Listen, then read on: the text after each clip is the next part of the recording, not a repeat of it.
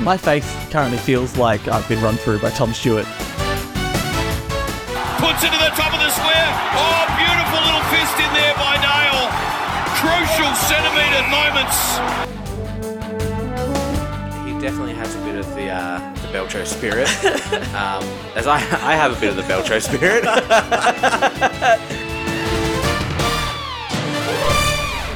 Hello and welcome back to The Back Pocket, the podcast that is languishing at the bottom of the ladder 0-2 after being ruined by the left foot of an 18-year-old boy. We're not worried about it. Not worried about it. Nothing to worry about, because we are in a better position than Hawthorn. I think we're older than their list by a stretch on average. Which I don't like thinking about. Your hosts, as always, are me, Jack, and I'm joined by Alastair, who's off to a great start as a coach at his new club. Wrong Alastair. He's kicking. He's going well. We're doing it. Let's go. The average age of Hawthorn's list this year is 23. 23.1. That's 18th by a way. Yeah, Adelaide and Essendon are about to hit 24 on average. I don't know how I feel about that. That's very young. Yeah. For a podcast about defenders, it was a pretty big week for key forwards this week. 13 key forwards kicked 3 or more goals, 14 if you count Miochek, who really does play as one at Collingwood. Not great, lots of bags, high scores, unless you count the Freo North game, which was not high scoring. Larky still kicked. Yeah, Larky still kicked a bag again, leading the Coleman. LDU probably leading the Brownlow. She's North leading the Rising Star. North in the top 8. A lot going on. Strange, they got Hawthorn this week, so probably another win notched in. That's 3 from 3. That's more wins than they had last year. It's a good storyline, isn't it? Round 3, Hawthorn can't win. North undefeated. Coach and ex-player going against each other. Goofy holding the ball aeroplanes on the boundary line. It'll be Caro having a mare about it. Footy classified. Yeah. Look, I get it. In a way, like, he is putting on a performance to try and build a camaraderie at that club, which is the right thing to do because they have been through coach after buy coach. Into the youth and the excitement, whatever. However, it is goofy. If they lost... You can't deny the fact that it's goofy. If they lost, which they very nearly did, that would have been replayed for the other reasons of it looking really stupid. Not that I think it's wrong for him to do it. I just think we have to understand that it's very silly, and you don't see any other coach doing that. Even Craig McRae, who is definitely buying into the youth of his club. He's not on the boundary line 2 meters away from a player dropping an airplane. So I don't know. It's a non-issue really. Maybe he should be. Maybe they would have won the flag last year if he was. I'm not concerned about it. So that was the only game as well to my high scores. The only game this week that the winning team didn't knock 90 points was that really game. Every other game the winning team was 90 or 100 or more. Well, the AFL are going to love that. Highest banging home crowds. Following up that, the 2 highest opening rounds of a season with a derby, a showdown, and Collingwood versus Richmond at the MCG. So shame about all the racism. Probably just a bit of that going around. Shouldn't laugh. But no. Collingwood supports the voice to Parliament, which seems like a relevant thing for a football club to. I think be talking about. Good of them to be putting their name in, considering the issues they've had with racism. They should be doing everything they can to advocate and be better. So I have no problem with them talking about it. We're all going to move on from it as soon as the game starts. So who really cares what they say during the week? All right. So shall we roll into, though you're not very excited about it, votes for the week? Yeah, look, I'm not happy about the votes this week because I feel like maybe I'm just being really harsh this year. I was last week as well. Yeah, you were.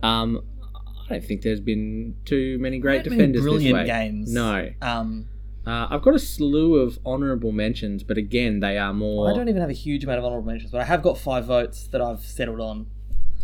I've made my decision. So after last week, we talked about there were so many defenders who played really good games. There were people who you bagged out last week for letting goals get on them that would have absolutely got 3 or 4 votes this week. Yeah.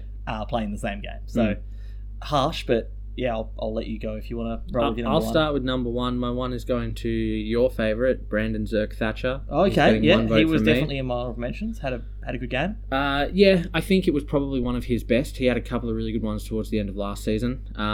Stats-wise, not huge, but I think he's becoming a bit of a rock, and I'm glad to see him be a mainstay in that defence now. I think he might have got 1 or 2 coaches' votes as well for his performance. I think he did.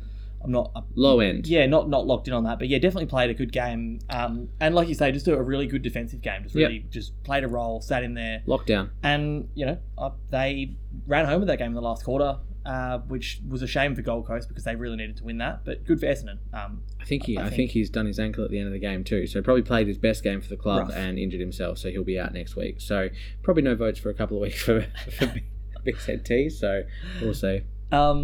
All right. Well, my one vote was to podcast favourite Sam Collins. Okay. I'm just going to roll along because Sam Collins is my 2 votes. Is your 2? Perfect. Yeah. Had his 7 contested defensive one-on-ones. Only lost one of them. 10 spoils, 11 marks. 5 of those marks were intercepts, 3 contested. 6 pressure acts as well for a big man is huge. Laid 4 tackles, and he is a monster of a man. So that's... More importantly, watching that game, even though I didn't want to, he was... pointing, generaling, controlling the back line, which is something that's vice captain there, I think. Yeah, I'm not sure. Yeah, I think I think they've got co-captains and a sole vice captain. But he's very much a leader at that club. We saw it last year. I think he's really important to their future. I wish he could have told Ballard not to elbow someone in the back of the head. But it's okay. I wish he didn't give only away. Got a fine. So 4 goals or 5 goals to Langford playing on him. So incredible. But he only got a fine, so it really wasn't a problem. We're all good. But either way, I thought he played a really good game. And hopefully, carries that on because he got pretty much a bit of a bath against Sydney. Although the ball went inside 50 that many times. Yeah. That I reckon most blokes would have got a bath. I think Sydney early on in the year have shown that whoever they're playing is going to be challenged. Whether they keep that up the whole year, who knows? But I can't really pants him too much for last week. Yeah, definitely some fire in the blood. So no pun intended, but at Sydney, they're just playing with an absolute ferocious passion. Yes. Until about 10 minutes to go against Hawthorn, it looked like they weren't just going to stop. Yeah. Worried about whoever comes in their path. And this week it's Melbourne with no Gawn or May. So, it could be bad, but they'll want to bounce back from last week as well. I think they'll spend a lot of this week working on that connection with Grundy. If it pays off, we don't know, but we'll see. Yeah, no, absolutely. All right. So your 2 again. My 2 again. My 2 was, I didn't get him in here last week. I did this week. Mason Redman. Okay. Played another really good game. 22 touches this week. 7 marks, 5 intercepts, 12 pressure acts, all in the defensive half. And this week kicked a point, so doesn't get the deduction for scoring a goal. Mason Redman kicked 2 goals. That was last week, wasn't it? Kicked a point this week. Oh, I don't know. Maybe anyway, I am mixing them up. Once again, thought he was good. He's become a real role player. He's one of the most important players and one of the best players in that team. He did kick 2 goals last week. That's my bad. Really enjoyed his game. So that's my 2. I didn't find room for Mason Redman. Spoilers. He's in my honourable mentions. I had to choose between him and Zerk-Thatcher for my 1. Understand that because I had it the other way around. Yeah, I made that decision. So onto my 3.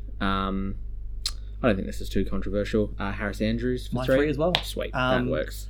I had him on honourable mentions last week. Said that had they not got belted, probably would have been in there. Yeah. He played as a captain. I thought this week. I thought he really led. I think he did team. What Lever did last week for Melbourne, but better.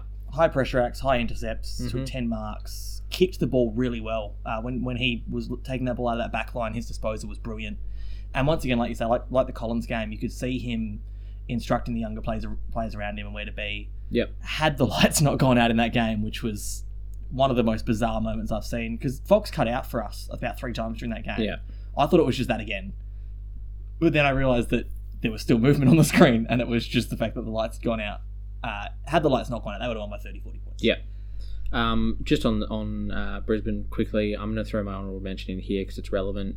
I think Jack Payne played a really good support role to Andrews. He had, I think, 9 or 10 1% in that game. I was really worried when he got kicked in the hand and went off, because I thought they might be in trouble without him. But I think those two are making a really good combo, especially with Marcus Adams potentially not coming back to the game. It was really sad to hear. him talked about this week. I heard them talking to Fagan. I think it was either halftime or after the game. They asked about Adams. I think to see him this year, and he said, "Look, I don't think we'll ever see him on a football field again." He said, "We're not worried about him playing football. We just want him to be well." Yeah. And the way that Fagan just moved immediately into playing football is not always great. Like the positivity that is just gone. Yeah. So hopefully Adams is all right. And it's such a strange thing to have this week where people are still talking about the bump being dead and football being soft when something like Adams is happening the same week as that. Someone who's one of the most beloved footballers in the country. And we had obviously the double sling tackles. So it's very interesting that we've had 3 or 4 tribunal cases already within all 2 weeks. Concussion related, suspensions. Except for TDK, which was a write-in, which I didn't even know you could do. It was weird. But yeah, I also think that the bump is dead discussion each year is really funny because it's like John Farnham. Like every year, bump is dead, tour. And then the next year, his farewell tour. The next year, or 6 months later, the same year, the bump's dead again because it hasn't died. People are still doing it. Same as Goodwin telling his players not to do it every March. And then forgetting about it. I don't understand it. Like there is still room for a bump. It's just that if you elect to bump and you take the head, that's the risk you've taken. So probably don't bump. Like simple as that. Pretty easy. Anyway, that's rolling got nothing into to do with Andrews. 4 votes. I'm going to give my 4 to Jack Sinclair. Jack Sinclair? Okay, well, I'll skip ahead. He was my 5 votes. Okay, yep. The only reason I didn't give him 5 is he had 10 pressure acts, which is great, but only 2 tackles. Yeah. I know that's not his game, but step it up. I did I did notice that I had his pressure acts down, and I was like, do I write down 2 tackles? I'm not sure if it's even worth writing down. I put it in brackets. But 33 touches at 88. Yeah. 9 contested disposals as well, which is, combined with those pressure acts, played a really hard game. It felt like he was just everywhere watching that game. I think the good thing about Jack Sinclair last year is he was one of the few St Kilda players when you watch, you went, he's trying his heart out. Him and Steele, obviously. And it was great to watch them. And now every player in that team is playing with the same speed and intensity as Sinclair. Steele... except they're not as good as him, so it makes him look better. I cannot fathom playing with a broken collarbone, let alone picking up 5 or 6 disposals and a tackle after coming back onto the field. We knew he was tough as nails, but that just confirmed that he is nuts. Their injury list now could just about beat their listed team. Yeah. If you topped up with another 8 VFL players. You've got Membry, Steele, Billings, King, Caulfield, your favourite to forget, McKenzie, Zach Jones, Jack Hayes, and then a few people who were almost in the side, and Allison, Houghton, Keeler, and McLennan, and then Bytel and Webster on the short-term injury list. The weird thing is how many of those are just indefinite injuries. Yeah, and there's like 6 or 7 we won't see for the whole season. I understand why people thought they were going to start so poorly because of that list. Like that's a Membry and Membry, King, and Hayes together was enough for me to go, how are they going to score? Yeah. For starters. Turns out, kids. Doesn't matter. You just bring in some 18 and 20-year-olds and you're fine. So they're doing really well against all of my expectations. And a lot of that is still helped by Jack Sinclair continuing his form from last year. Yeah, and with Steele out, it's going to be interesting to see whether they can, because he was just a bull all game again, whether they can continue that same ferocity around the ball. We shall see. Brad Crouch also played a great game, so I think there's an infectious energy there at the moment, which could see them in good stead against Essendon. But I could also say the same thing about Essendon. So yeah, Essendon look like they're playing a more exciting brand of football. They look like they're having fun for the first time in 2 years. Absolutely. Well, I might do my 5 because we'll swap that around, and then you can do your. Well, my 4. Sorry, I can't imagine. You can do your 5. I can't imagine it's different. Surely. My 4 is Aiden Core. Okay. Mine is different. So it'll be interesting to see who your 5 is. Is it? I won't jump ahead and spoil it, but I have a feeling it might be. Yeah. Aiden Core played the game that he was so close to playing so many times last year. He didn't lose a single contested 1-on-1 out of 6 he had. He had 22 touches, 6 intercepts, 5 contested, 6 spoils, 10 marks, 10 pressure acts, and 3 tackles at fullback. That's what you want. And that's marshalling that backline too, because they've dropped like flies with retirement and injury. I think that's the best game I've ever seen him play. And he played some really good ones last year in shocking losses, but Freo were pumping that ball in there over and over again in that last term, and that backline held up really well. I think there's a lot of issues for Freo involved in that, as much as there are credit to North Melbourne, but I thought he led that backline superbly. I think he's definitely being helped out with the addition of Logue. Logue's been close to their best player, obviously. Yeah, he's been really good. Not including the three we mentioned earlier in the podcast, but I think Logue has been important to that back line. And if you get Logue, Mackay and Core together, that's a pretty good three. Yeah, especially, and Sheasel played a lot of really good. We can criticise Dacos for it last year. I still think Sheasel played more of a wing role, but he also spent a lot of time in the defensive half last week, playing some proper defensive stuff. I think he had 16 or something pressure acts too. So credit where it's due, or 26 pressure acts and 16 defensive half pressure acts. The kid was just everywhere. Yeah, 23 pressure acts in total, it says here. So. Yeah, and your 5, I'm going to guess, is this one. Yeah. Yeah. Noah Bolter. Well, I can't. This is an audio format, and I just looked at a list that he'd written and said yes. Sorry, that's true. Noah Bolter was everywhere. He was really good. I just something about that game. What happened to Richmond in the second half until 10 minutes to go when they kicked away again? They just switched off. Yeah. Fogarty was getting goals out the back, and it's a weird one, right? Because I did look at the after the game. I looked at the scores. I was like, Walker and Fogarty did score 3 and 2 respectively, or something like that. And I'm like, it didn't feel like that when I was watching it. Maybe I did zone out when Adelaide were coming back. Adelaide, but 25 minutes of Adelaide, you will see the whole city as well. But I did think he was really good. Obviously, he was my first special mention. I had a question mark next to him, as in, can I squeeze him in? Because he was very, very good. But I didn't get him in this week. I think I picked Noah Bolter because for a while now, like when Noah Bolter first started playing for Richmond, he was going to be the next Rewell, and then he was going to be the next Rance. And I think since then he has been a bit all over the shop. And this was more the next Grimes than Rance the way he looked this week. Oh, for sure. He looked really good. I think this was a good game to see his potential again. I'm not saying that he's been terrible. He is a backman for mine. I think so too. He had 5 tackles as well for a big man, which is pretty good. He had a really, really good game. I really like Noah Bolter. I love the way he plays football. And it is nice that they've got that break blasting as emergencies, and he can play forward or in the middle. Yeah. And, if they get that rolling, if they get the younger kids in that back line playing more often, then Bolter might have more freedom. But at the moment, he's super important to them, especially with Broad out for 4 weeks now.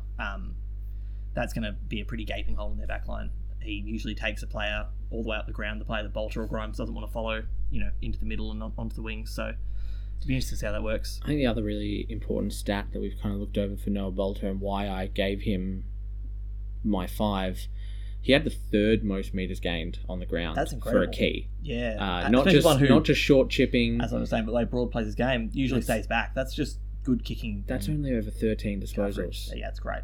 When you look at Short and Dawson, who had higher, but they had 20 and 27 respectively. I had Dawson in special mentions as well. He actually was forced to play a defensive role because Richmond were steamrolling them for a lot of that game. And as captain, I thought he really tried to will them back into that game for the bit of time they managed to pull back into it. But we've seen a first half of one game and a third quarter of another game that Adelaide looked really good, and then 5 quarters outside of that where they looked really bad. Yeah, I still don't know what to feel about Adelaide. Who have they got this week? Port. Showdown. Port will want to bounce back on that one. Yeah. So that could be ugly. But you never know what's going to happen in a showdown. Let's be real. Absolutely. I mean, the 2 last year went the opposite ways to what you'd have thought they would. So, well, you said you didn't have many honourable mentions. Didn't have a huge amount. I've already run through several of them. Cool. Obviously, Dawson, Bolter. I'm going to run through really quick then. Go for it. Sam de Koning. Honourable mention, played really well on Mackay inside 50, kind of let him roam, and he kind of did a swap over with Radaglia, which was part of the problem, because Radaglia couldn't go with Kerno or Mackay for speed. He's also an honourable mention because in tight, he looks really good. He does. He just spoils to the wrong area, or will sometimes zone out and his player's 30 metres away. Sav spoiling to the corridor tears me apart. I did enjoy him now against Carlton doing his best impression of what Young did the week before, with that run back on the goal line as Kerno was about to kick that goal and just smacking it through. I was like, that's what you want to see. That's proper defensive instinct. I think the potential is there, but boy, it's trial by fire right now for him. I saw someone say on Twitter this week that we'll probably see a few games this year where Sav looks close to best on ground, and some other games where he costs 5 goals. Yeah. And unfortunately, in the first 2 rounds, he's cost at least 4 per game. It's been both.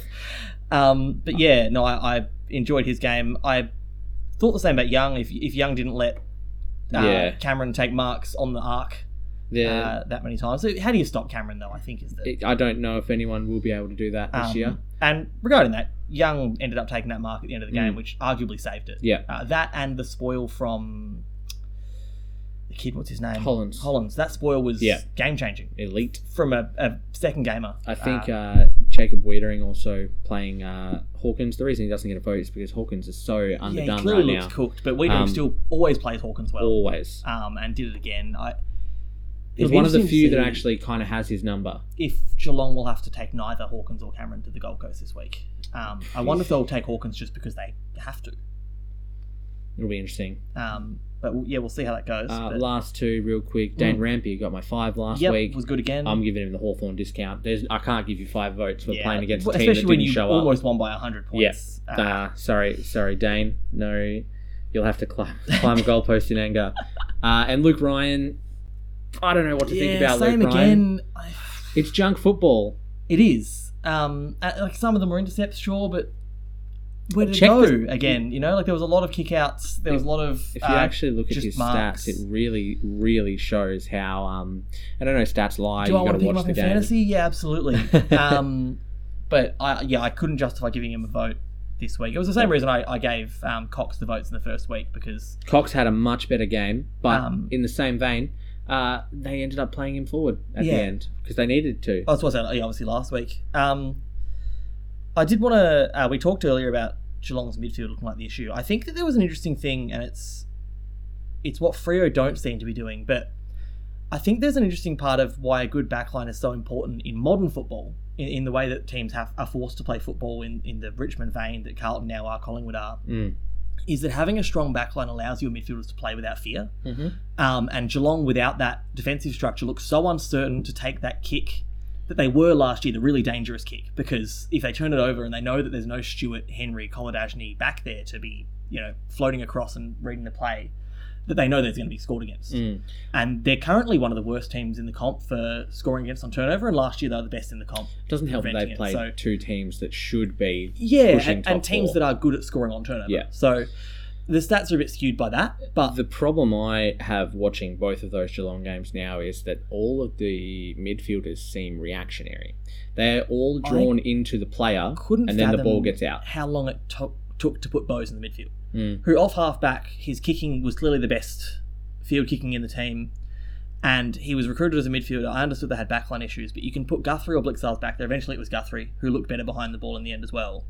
But it felt like that was a really slow reaction to what looked like an obvious change. But obviously I'm not a 2-time premiership coach, so I'll give Scotty the benefit of the doubt on that one, but it was an interesting decision, I thought, to leave that midfield pretty samey for most of that game. And it's an issue, and in the post game he talked about not putting too much pressure on them, but I feel like that move could have been pulled a little earlier, especially with Guthrie being pretty well blanketed by Curnow. Yes, absolutely. And again, it's interesting to see how they're going to react this year, and it's always different being the hunted, and Geelong really weren't that last year, and they are now. Like Melbourne last year with a blueprint. Melbourne were the team that everyone knew they had to beat, and Geelong's game plan was so radically different to what it was the year before that teams didn't seem to have an answer, whereas this year, that's not the case. It's a similar game plan with less personnel, and everyone's had to analyse it and watch it because it was the game plan that obviously was dominant last year. And speaking of Melbourne being the hunted, there was a stat released about their win and loss without May before the game. Hold on. Sorry, I just want to backtrack before we can come back to Melbourne. Have we been a bit harsh on Harry Sheasel this week? Yeah, he was, like I said, he played much more defensive than you think, but it felt like a defensive wing still. But yeah, I did say that. It was much more defensive than Dacos was last year. It's the 23 pressure acts, the 6 tackles, a couple of 1%ers. I feel bad about it, but I'm sure if he continues to play defense, he'll get some opportunities. But also, if you watch that game, which we did, unfortunately, the whole team was in the back line. Yeah, that's true. At times of that game, for both teams. Like, there was just... The flooding in that game was horrendous. It was forced by Freo. They were playing that kind of football. But it was hard to watch. My May bit. Yes, back to Melbourne and May. Their win-loss, I factored in this game after seeing it. I saw the stat for before the game. And obviously it didn't matter last week because Lever played out of his skin.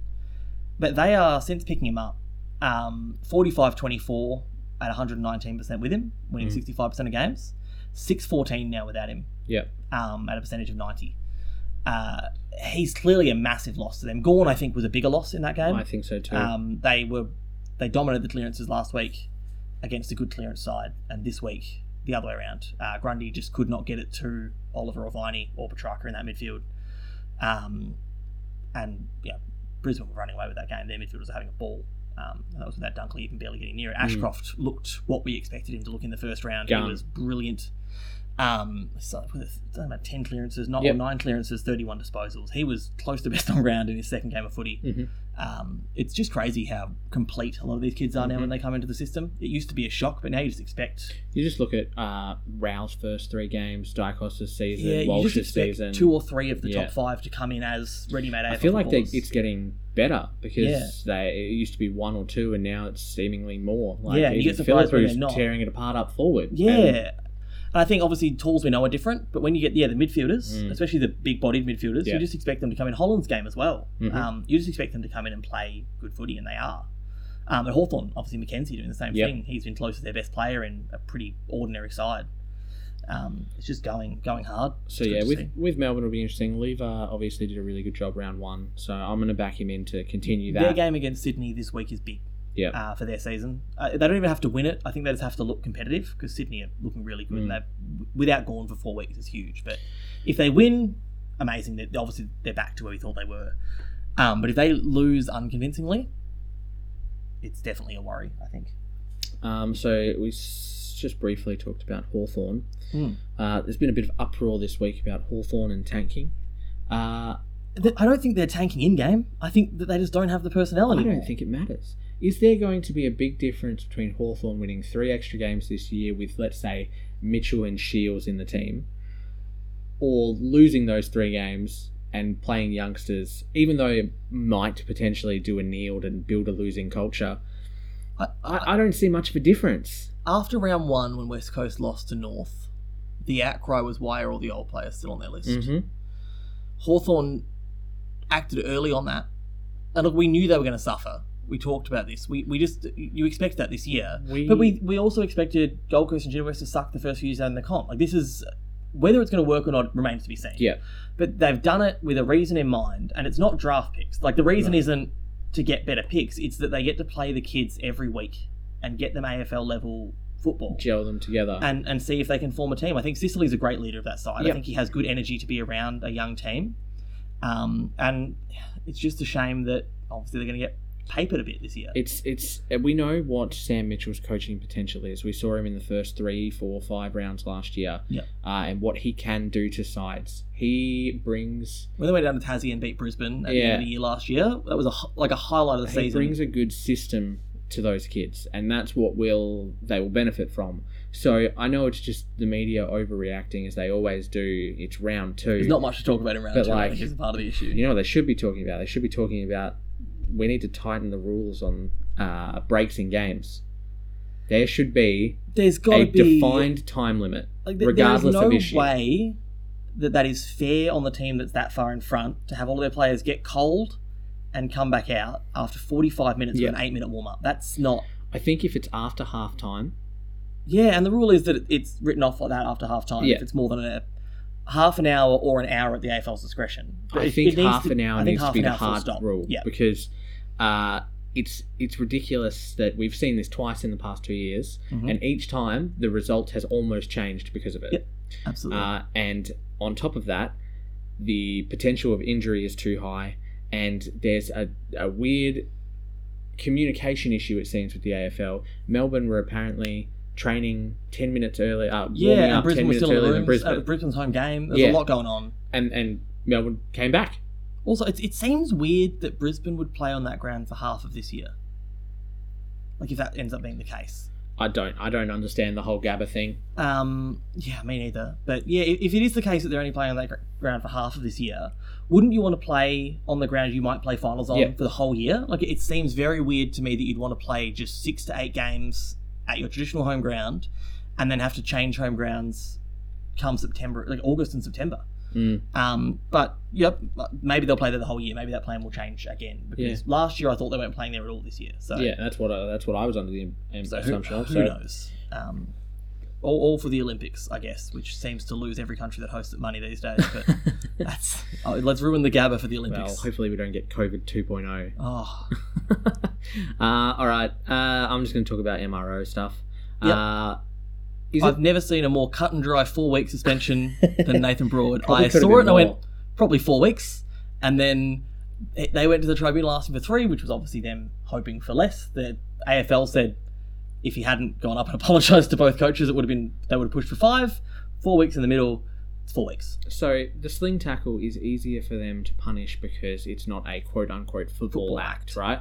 I think a bump is uglier. Yeah, and also Richmond, I understood their argument in the sense that last year Lysett got 4 weeks for a sling tackle, and they said Lysett's was in the corridor, whereas Broad's was on the boundary, and his swing took him over the line. Yeah, so to the harder turf. Oh, I agree with that. I'm not saying he should have got less than 4 weeks, but I do agree that at least that is something that is a football thought. I want to get ball over line. True. And a bump is I want to hurt player. But also, it was a textbook, everything that is wrong with a dump tackle. Don't get me wrong.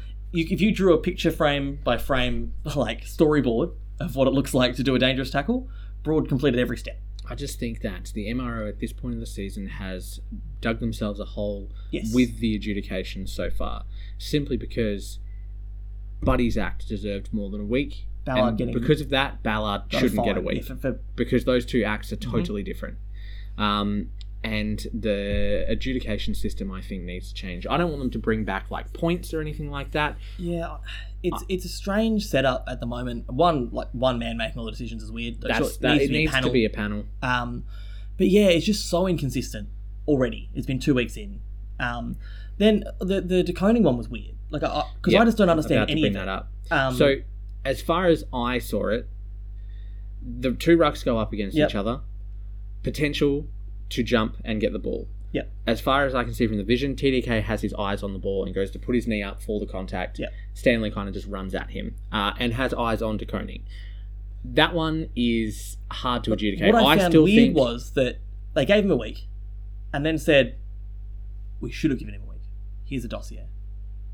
It's strange. They didn't give him a week. They gave him a fine. That's what I mean. In the end, because they argued down. So, no. They started with a fine. So they gave him a fine, which I still think should stand. Yeah. Because it's clumsy. Yeah. I'm fine with the clumsy act being penalised. Get better. Yeah. But my issue is, for years and years now, there have been ruckmen in the competition who lead with their knees and injure players and have never been cited. He's all elbows and knees, isn't he? I'm talking about your Sean Darcy's. I'm talking about your Braden Pruce's. Obviously, Mumford was one. They go knee up first in almost every contest. And for example, one was Sean Darcy's knee was what caused Pitnet to do his PCL. And none of that is cited. But this one was. This is the first one I've seen where the knee in the ruck contest has been cited. And I feel like a player like Sean Darcy's career might completely change if they start to adjudicate these as suspensions. Yeah, well, that was interesting about the dossier, right? Like, I'm wondering if this is a flow-on effect, if we've talked about the fact that there's no GM of football currently in the AFL. Is that, did they mean to make it a rule change before the season? Like, how has a dossier now gone out to clubs saying, after round 2, that's an unacceptable football act? There's been no rule change, and there's been no precedent before this of calling it not a football act. But we're going to send out a notice to all the clubs after round 2 that it is? I've seen dozens of ruckmen do it. Yeah. Dozens. We always talk about, I see a ruck free and I go, I don't know. Yeah. I don't get them. That don't make sense. If you're jumping, you jump with your knee. Like if I'm jumping, my knee's coming up because that gives... So the thing about it is, there are probably 20 ruck frees a game. Yes. That make no sense. That make no sense. But none of them have ever been for the knee. You can smash your knee into someone's stomach, won't be a free kick. Won't even be a report. You can bash your knee against them. You can use your knee to like push them away. Never been a free kick or a cite or a fine, as far as I know. Michael Gardner could have played for 20 years if you weren't allowed to bring your knees up. His knees got rattled by the ruck's knees. And like that's what I would like them to stop. And I think part of that, I'm not going to get too far into it, but I think a throw up instead of a bounce is a good idea. It's more predictable. But it seems so strange that something that hasn't been a problem for 10, 15, 20 plus years is suddenly And not even before the season. Yeah. After 2 rounds. And I'll be very interested to see how it goes going forward because I'm going to be watching players like Darcy. Obviously, I don't think Bruce is playing at the moment. No. But I'll be watching them closely because it'll be interesting to see how many times they do. Just crashing with a knee. Yeah. It's such a strange one. And especially to call mid-season because how do players have time to change the way they've been practicing their ruck work for the entire pre-season? 3+ months.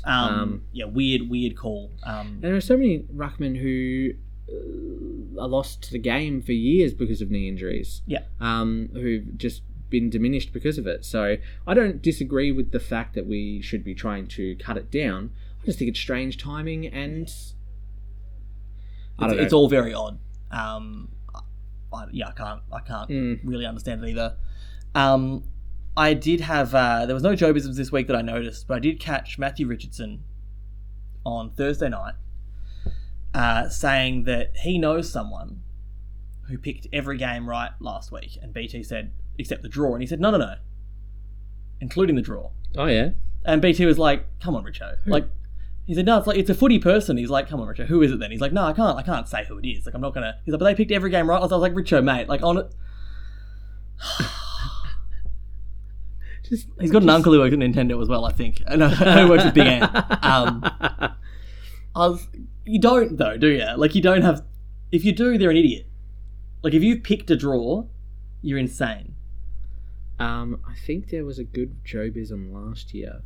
I think he tried to say originated, but he said originated. Oh, yeah. Which made me laugh. I don't know if we ever talked about that one, but that was a good one. I like that. I want to make a retraction. I said Bevo was the safest of the coaches that you mentioned in round 1. I have now watched 2 Bulldogs games, and I am very unconvinced. They are a mess, and his decision-making on game day seems to be completely at sea. When you've got a 3-time All-Australian contested ball winner in the forward pocket, you've got a 20-year-old who played really well in the back line last year in the forward line. Dropped this week too. Who's dropped this week, and Josh Bruce is still on the team, who bought into the club as a key forward, who's now playing a makeshift role in the back line. Because you sent your backman to St Kilda, who you lost to because he played a really good game. Well, not because he played a really good game, but he was a big part of it. I thought Cordy was good for St Kilda. Yeah. I have to wonder what's going on. Like, what is happening in the makeup of that club? We've always had crazy Bevo, right? He's always chopped and changed. He's probably, over the course of the last 5 years, had the most ins and outs probably of any we said club. last year they used all but 2 players or something on their list last year. And it's really interesting that sometimes a swing really pays off. Yeah. But I feel like for Bevo, it usually doesn't. And he keeps doing it, and I feel like it does stifle some players because you've got... I'm wondering how long it'll be until we see Lob play centre-half back.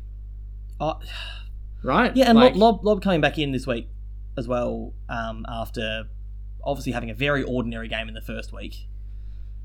So it's Lob, Norton and Hugo Hagen up forward. It's going to be a forward line. Norton, obviously, we know can kick a bag, but I feel like he needs a paddock to kick a bag. I feel like he's always played his best football when he's been their sole target. And obviously, missing Waitman is huge for them. He kicked a lot of goals for them over the last 2 years. I think if they rolled with 2 keys up forward and had probably... You can't have Bruce in the back line, can you? I mean, he's been playing okay. Yeah, but Darcy played so well back there, and now they're like, no, he's a forward now. So if you have Darcy and Keith, who's your third tall? Gardner? Is Gardner still on the list? Yeah, I think so. That shows what we know. It's a great question. Ryan Gardner. No. Yes? Yes, sorry. Jones is obviously the other back. Jones, there we go. Of course. How do we forget that? Yeah, he's a good third tall. And then there's small defenders. DeRay, Williams, Dale's obviously medium-sized, Richards. Good. Like, they're a genuinely good setup. And this is a team that a few years ago, when they had an undersized backline, were one of the best defensive teams in the comp. Yep. And now, with an actual... I feel like that was due to midfield dominance, though, right? Yeah. And which is something they've lost. The loss of that has been huge for them. But they've looked a rabble the last 2 weeks. They kicked all 5 of their goals in a row, I think, on the weekend. And St Kilda just ran either side of that. Yep. They carved them up through... They made players who are slow look fast. So their ball use looks genuinely good. There's the excitement at St Kilda. We'll see how that goes long term. Yeah, and they're looking good for now. They were top 4 going into the bye last year, and they finished 10th. So, if I was a St Kilda fan, I'd be pretty excited to rock up for the 150th game next week. It should shape up to be pretty fun. Yeah, I think so. I've got a Daisy Pearce headline watch here. Oh boy. Because there was a second club, obviously banned her from the rooms. We've talked about the fact that we get it; it makes sense. She should just be banned from all of them. Yeah, I think all media people should. And there's been a lot of articles about that this week, and I agree with it. Your Darcys, your Bartells, all these people who are involved with football clubs and the media are not allowed into change rooms. But yeah, so here's the headline. So SEN ran with, you can't do both jobs. Balm reveals why Tigers barred her from change rooms. Sensible headline. The Age, with a shorter version of that, just says you can't do both jobs. Tiger Balm tells Daisy Pearce. Widewater Sports said, Daisy Pearce banned from Richmond rooms. Neil Balm explains decision after Geelong coaching role. I know what's coming. The AFL Chronicle said AFL powerhouse bans Daisy from change rooms. The Daily Mail. That one is the borderline, right? Yeah. Oh no. The Daily Mail said 7 commentator Daisy Pearce banned from Richmond dressing rooms, but not because she's a woman. I saw one. Why would it be? I saw one that said female commentator. Yeah, I saw that one too. That was the one today. Yeah. But not because she's a woman. Thanks, Daily Mail. None of us thought it was. No one did. You didn't need to bring that up. They're not being banned from the change rooms because that's where the men are getting naked or anything like that. She's a coach. It's because she's a coach. And like, not in a small role either. Like, she is an assistant coach on that team's list currently. Like, it's bizarre to me that you would let her in the rooms. Like, we talked about this immediately. So yeah. Well done, Daily Mail, for making a pretty standard headline into a weird sexist piece. Weird. All right, I'm going to wrap up all of my notes with some 22v22s. Sweet, you got a who would win? Because I've got one. Okay, week. you go first because I've got 4. Oh, all right. So we're going to roll out with the who would wins. I just want to jump in before that, before we roll out the podcast with the who would win section, which is a great way to finish. That's my favourite section. I've been known to talk about Richmond Collingwood fans harshly, but I think it's been a while since there's been as much excitement about both teams at the same time. And early in a home and away season when it's just all potential. 2018? Yeah, I think so. But it wasn't until the prelim, which was going to be exciting anyway because it was a prelim. I think that it's just really interesting to see a home and away team where they're both just going. I think it's going to be really fun. Should be an absolute sellout, right? If it's not. Yeah, and that's what I mean. It's just another week where the AFL is going to have probably 300,000 plus people at games, which is really cool. I'm excited to watch that. Especially how much those fans hate each other. Yeah. Like, it's going to be loud. Well, Collingwood fans got into a brawl last week. With I themselves. wouldn't expect less than 2 this week, so let's see. All right. Who would win?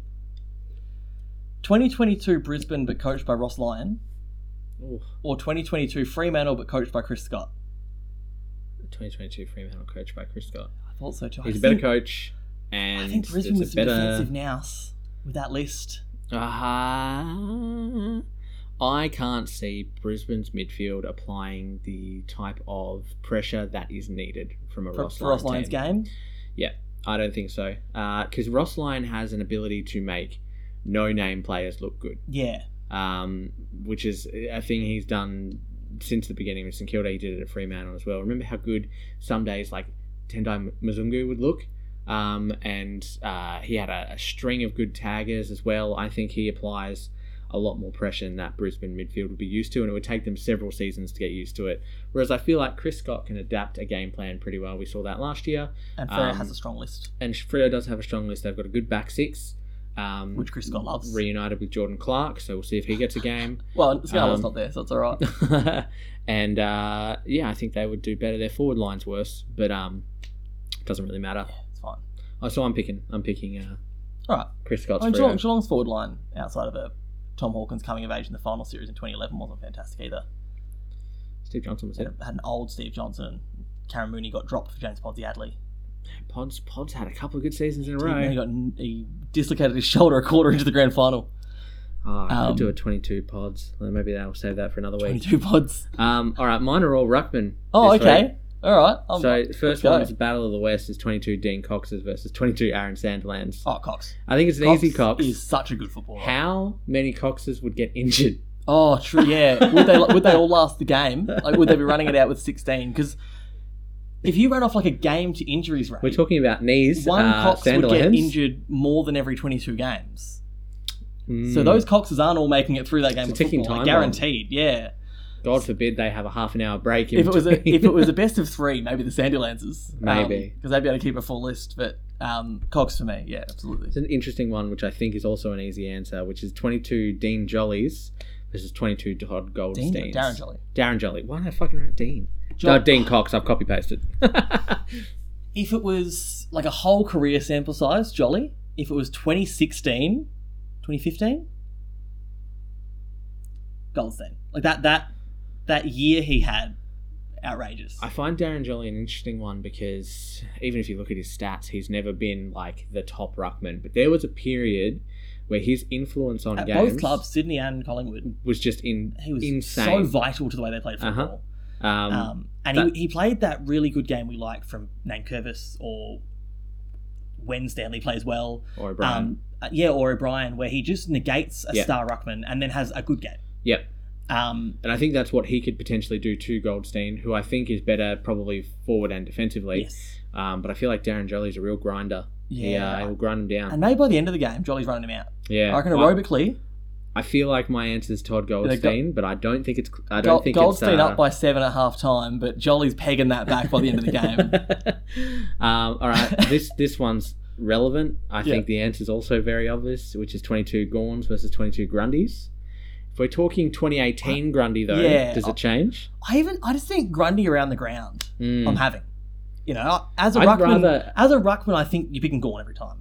But 22? If I'm having a midfield, I'd rather 8 Grundys over absolutely. 8 Gorns. Like, just do the Blixards and wait for the right tap to come to you. So I think that one's closer, but I think on talent, I have to give it to Gorn. Right? Also, Gorn up forward. I know Grundy's had a few games where he's kicked back, but Gorn takes contested marks in the forward line. That's the issue. I think even though Gorn's had bigger bags, I feel like Grundy's always good for one or two. More consistent, yeah. So I think that could be a good game too. Which Gorn is it? Is it straight kicking Gorn or like 20 Gorn? Look, if we're going, I would have to say like 2021, 2022 Gorn and 2018 Grundy. Yeah, okay, that's fair. Then grand final close. year. I think it's Gorn. Yeah. And this one's just... It's outrageous that they're at the same club. That's like... ridiculous. Imagine having Max Gorn get injured and being like, you lose the best ruck in the country and then, it's okay, we got the second best, though. All right, last one's Battle of the Bridge. Is that what they call it in New South Wales? They did. I don't know if they still do. I think they just call it the Sydney Derby now because they say it wrong. 22 Mumfords and 22 Pruces. It's Mumford, but no one's leaving that game alive. How many suspensions are there in that one game? There'll be a few of them get off for being clumsy. It's going to be interesting because you can't run into Mitch Duncan's head when it's Bruce's head because it's at your head height. Yeah. He's not low enough. Yeah, I think Mumford on talent. From what we've seen, like, could Bruce be that good? We don't know. He doesn't play more than 10 games a year. How old is Braden Bruce now? He'd have to be mid-20s at least, yeah. 114 kilos. 27. The big boy.